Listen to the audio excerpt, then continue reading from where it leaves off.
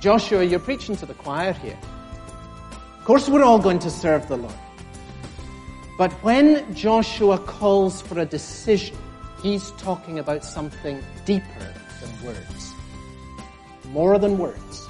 Welcome to Open the Bible. I'm David Pick. We're glad you've tuned in today. Colin, what is Joshua calling Israel to do here? Well, to make a new commitment, a new covenant. This is Joshua chapter 24, the renewing of the covenant with God. We're looking in this series, Faith with Questions, at different reasons why people stumble in the Christian life. And there are different reasons. We've looked at sometimes people don't have a sufficient foundation. Today we're looking at this issue that sometimes people want to carry along with them what Christ forbids them to carry my sins, and so you end up being in a divided position. I want to be loyal to Christ, and yet I don't want to let go of what Christ tells me to leave behind. And that's exactly the position that God's people were in here. They were carrying along idols in their baggage, and Joshua says, you can't do that. You've got to make a clear-cut commitment, and you're never going to make progress with God unless and until you do that. And so he calls them to it, and that's the issue that's before us today. We see how Israel responded to that in today's message, so join us in Joshua chapter 24 as we continue the message, Divided Commitment. We're going to walk through 3 steps to decisive commitment, and we're going to see how they're modeled for us in the Scripture, and then try and apply them directly to our own situations. Joshua and chapter 24. I want you to notice that as Joshua brings the people to, as it were, draw a line in the sand in regards to their commitment to the Lord, that the very first thing he does and the very first thing we need is to face the challenge. Great question. What does God want from me? What is the calling? Well, Joshua gives us a wonderful answer to that question right here. Verse 14.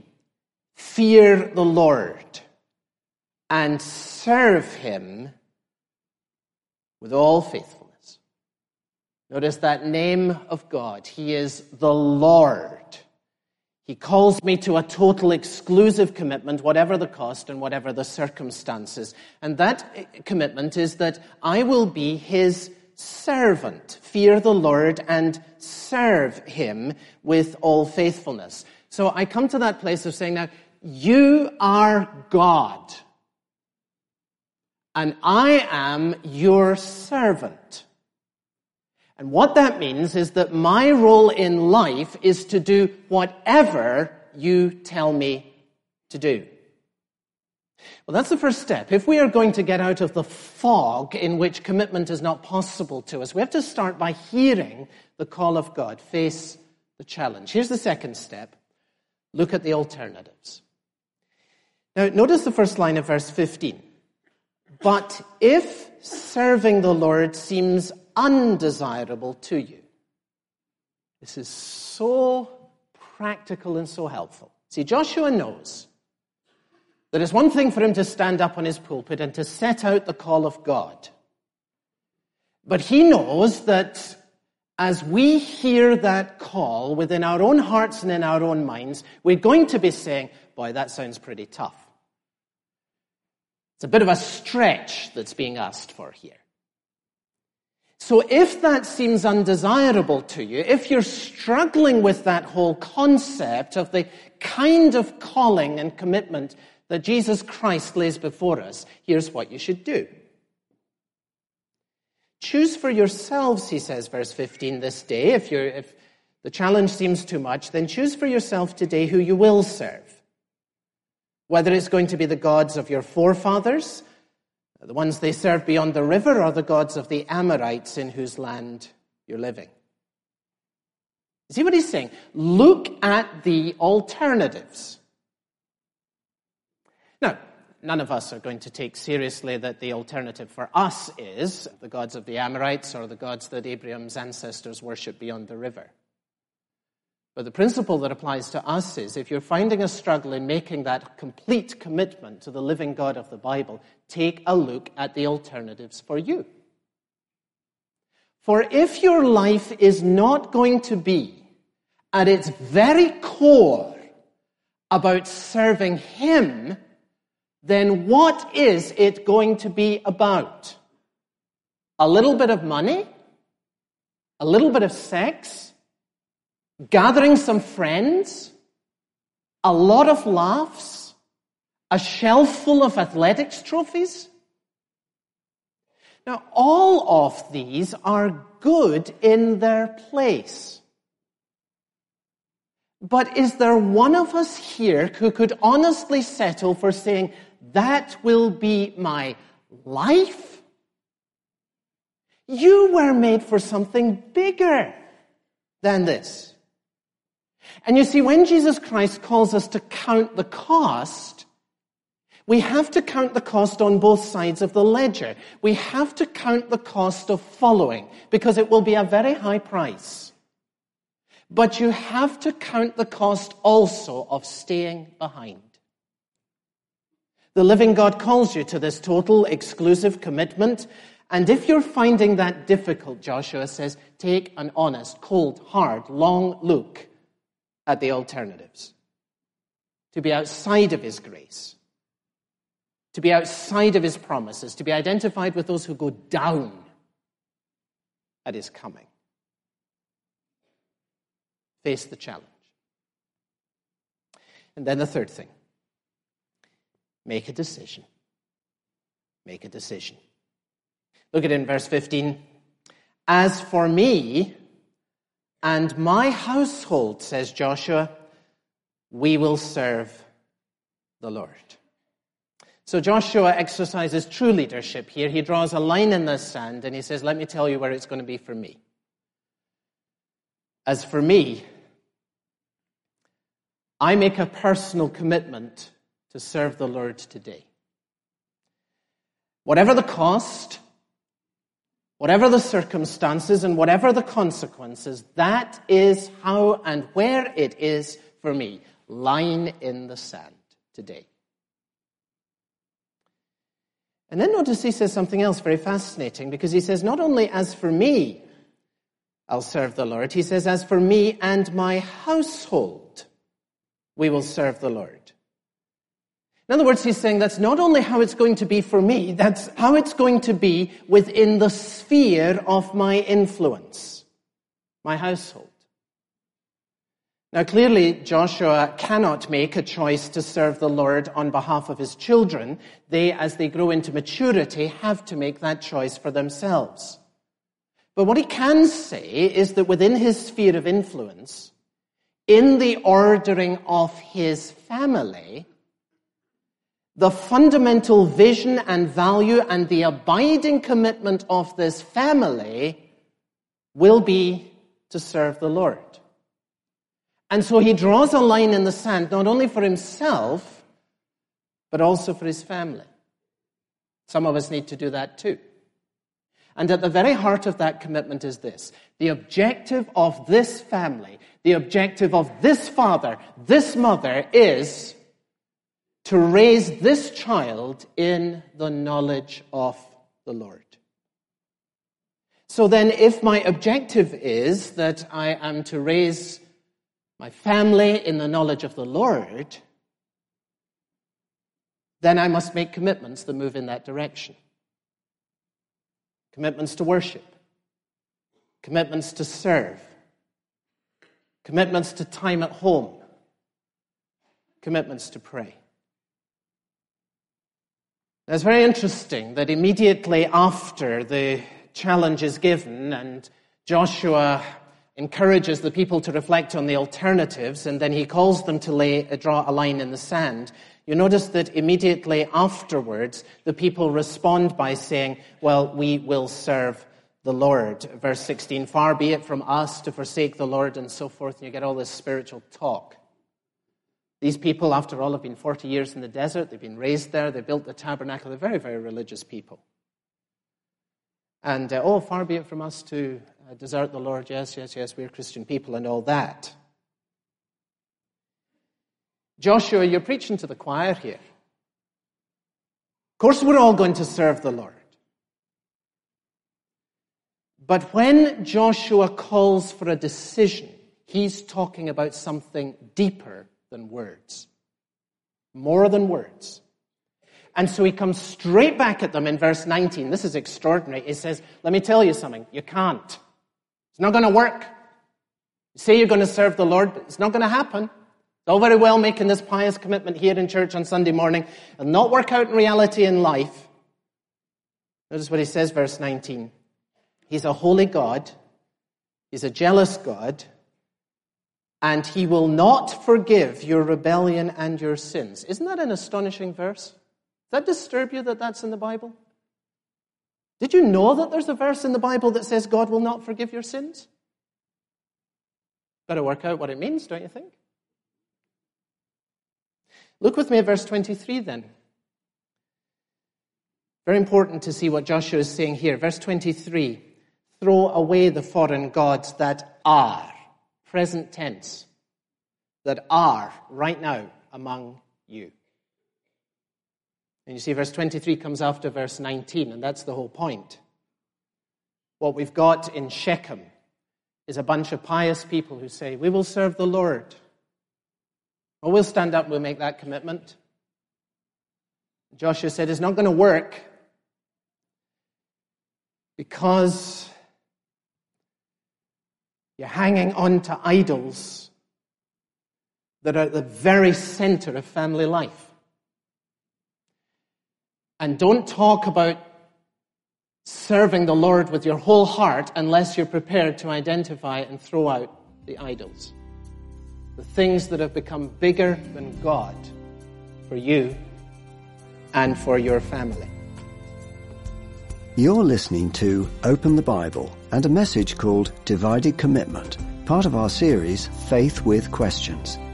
If you missed part of the message, you can always catch up by going to the Open the Bible website at openthebible.org.uk. There you can download a free MP3 file of any of the talks, or you can stream the messages from the website. Now let's get back to Pastor Colin with today's message, Divided Commitment. It's easy to say we will serve the Lord. The hard bit is to throw out the idols. But if you say, I'll serve the Lord and won't throw out the idols, it'll never happen. And Joshua is making the point that will simply not work. This commitment has to be more than words, he's saying. It has to be a commitment of your life. And simply saying, we will serve the Lord, will not save you. That's what we learn here. You have to throw out the idols, and if you won't throw out the idols, don't think that you're forgiven for keeping them. That's why the Bible says, examine yourself to see if you are in the faith. Because think about this, God never promises to forgive a sin that you won't forsake. It's a lot of nonsense to say, Lord, forgive me this sin, and I'm going to keep doing it. That God will not forgive. That's what Joshua is saying. So, make a decision. Face the challenge. Look at the alternatives. Make a decision. But if you're going to say today, we will serve the Lord, me and my house, then understand that that means going home and scouring the place for idols. That is to identify those things that we have put in the place of God and to throw them away. Now, I want you to see in just a brief moment that this is much more than an isolated pattern in the book of Joshua, because you see precisely the same pattern in the life of Jesus in the Garden of Gethsemane. He faced the challenge. Remember, he spoke about the cup that he took after the Last Supper, and the cup was a symbol of the sufferings that he had to embrace. The cup wasn't forced down his throat by some other person. He had to take the cup. And that was a picture of the fact that it involved a choice to take up that which the Lord had laid before him. And he had to wrestle with the awesomeness of that challenge. In the Garden of Gethsemane, my soul is overwhelmed with sorrow, Jesus said. And the intensity of that battle, thinking about what God was calling him to that would demand everything, was such that his sweat was like great drops of blood. The Son of God had to face the prospect of bearing the sins of the world, and he staggered. He staggered at the prospect. Father, if it be possible, let this cup be taken from me. But then you remember he looked at the alternative. This has been the plan of the Father and the Son since before the beginning of time. This is the will of the Father, and the very identity of the Son is bound up in it. To avoid the will of the Father would be a denial of who he is, and it would also be abandoning his people. The New Testament tells us that he endured the cross for the joy set before him. That means he looked at the alternative of letting us go and he couldn't do it. His mind was instructed by the scripture that says he will see of the fruit of the travail of his soul and he'll be satisfied. Father, not my will, but yours be done. And then he returns to the disciples in some great words of decisiveness. Arise, let us go. Here comes my betrayer. And in these words, the decision is not only made, but incredibly expressed. Judas arrives with a large crowd and swords and clubs, and Jesus says to him, friend, do what you came for. Now, I want above everything else that this morning will be, for some of us who've lived in a fog of confusion, a day of drawing a line in the sand. And so I want to ask these three simple and very obvious questions. Have you faced the challenge? God is calling you to more than a creed. He's calling you more to sign off and say, oh yes, I believe it. He's calling you to serve him with your life.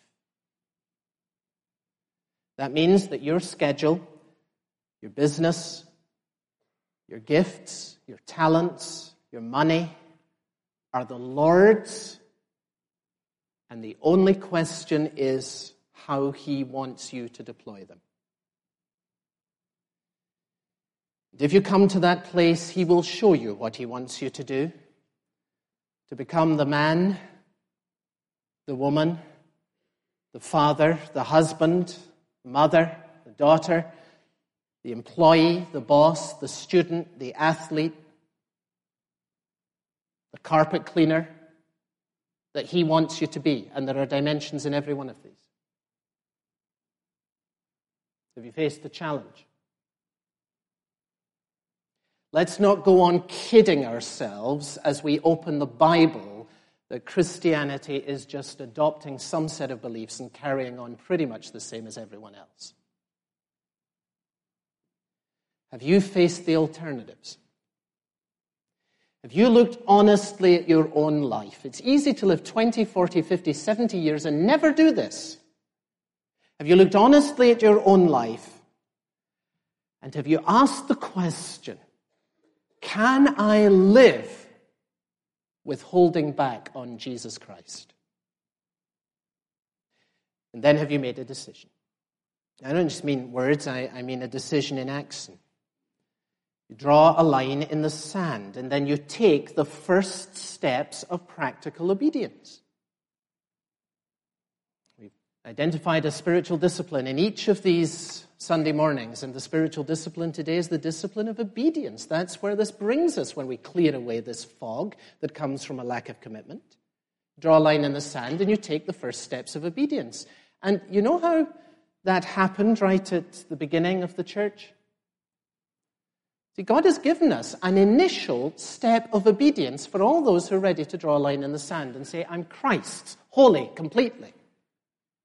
You know what it's called? Baptism. That's what happened on the day of Pentecost. Peter preached a simple message. Jesus is Lord.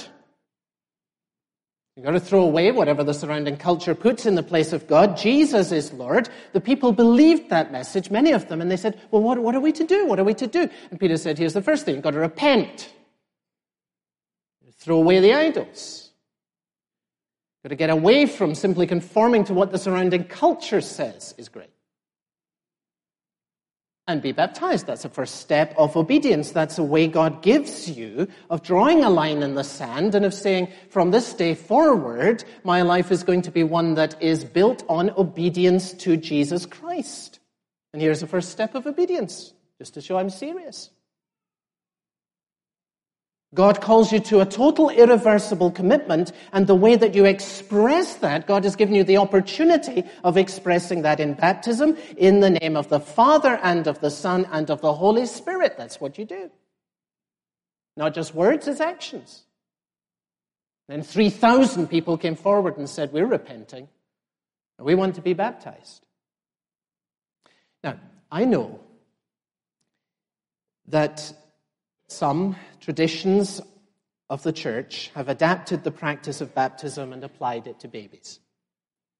And I want to be sensitive about that, but to make this single comment. I want you to know that that is not how it was on the day of Pentecost. And I want you to think about what has been lost through that change. You see, God gave to us a way of drawing an intentional line in the sand. And what has happened is that we've taken it from a line in the sand event to being a kind of passive event. Something that is done to us, and we don't even remember it. The result is that many have lost the wonderful blessing of a day and a point where, having thought it all through, facing the challenge, looking seriously at the alternatives, and processing it through to make a decision, there was a day rather like a wedding day is to marriage, where we said, I will serve the Lord. This is who I am, baptized in the name of the Father and of the Son and of the Holy Spirit, his servant. Whatever the cost, whatever the circumstances, whatever the outcome. So, have you made that commitment? If you already know Jesus, I'm sure today's message was an encouragement to commit yourself again to follow him wholeheartedly.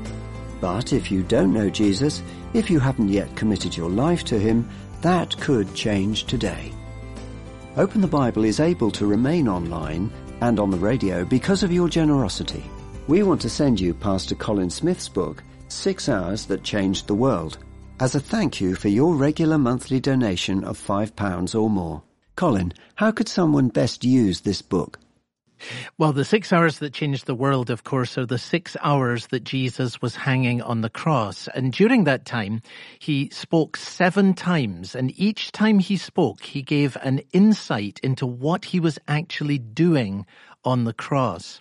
So one way in which this book could be used is that you could read one of the sections in each of the 7 days leading up to Easter. And that would take you into the heart of what Jesus was doing on the cross, what he accomplished, why he was there, and what difference it makes for you. And for families, this would be very simple. It would take about 5 minutes to read one of these sections. You could do that each day in the week leading up to Easter, and it would really help all of your family to see what it was that Jesus accomplished on the cross and why it changes everything for all who believe. Well, Colin's book is called 6 Hours That Changed the World, and we'd like to send you a free copy as a thank you gift for your regular donation of £5 per month or more. You can find details of this offer and how to make your donation on our website, openthebible.org.uk. For Pastor Colin Smith, I'm David Pick, and we hope you'll join us next time on Open the Bible. This program is a listener-supported production of Open the Bible. It is possible to have faith and not use it. Find out what that looks like next time on Open the Bible.